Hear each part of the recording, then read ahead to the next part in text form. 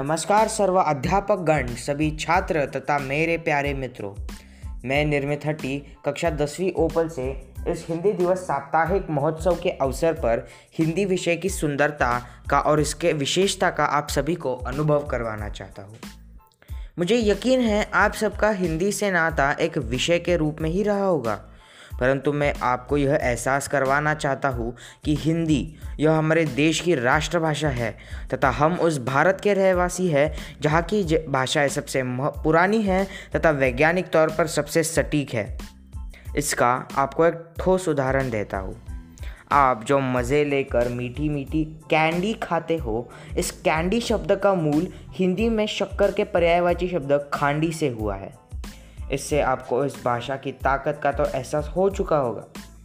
दूसरी चीज़ है कि हमने आजकल इस भाषा का प्रयोग करना ही बंद कर दिया है।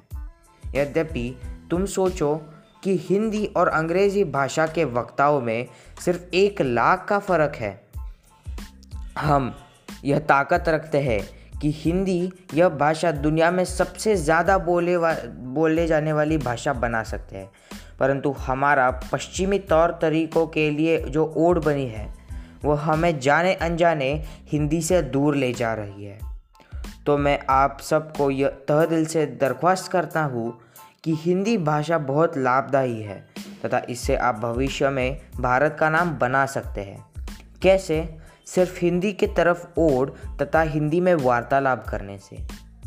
आप सभी हिंदी को जाने, समझे, उसके तौर तरीकों को समझें तथा इसमें रुचि बनाएं। धन्यवाद।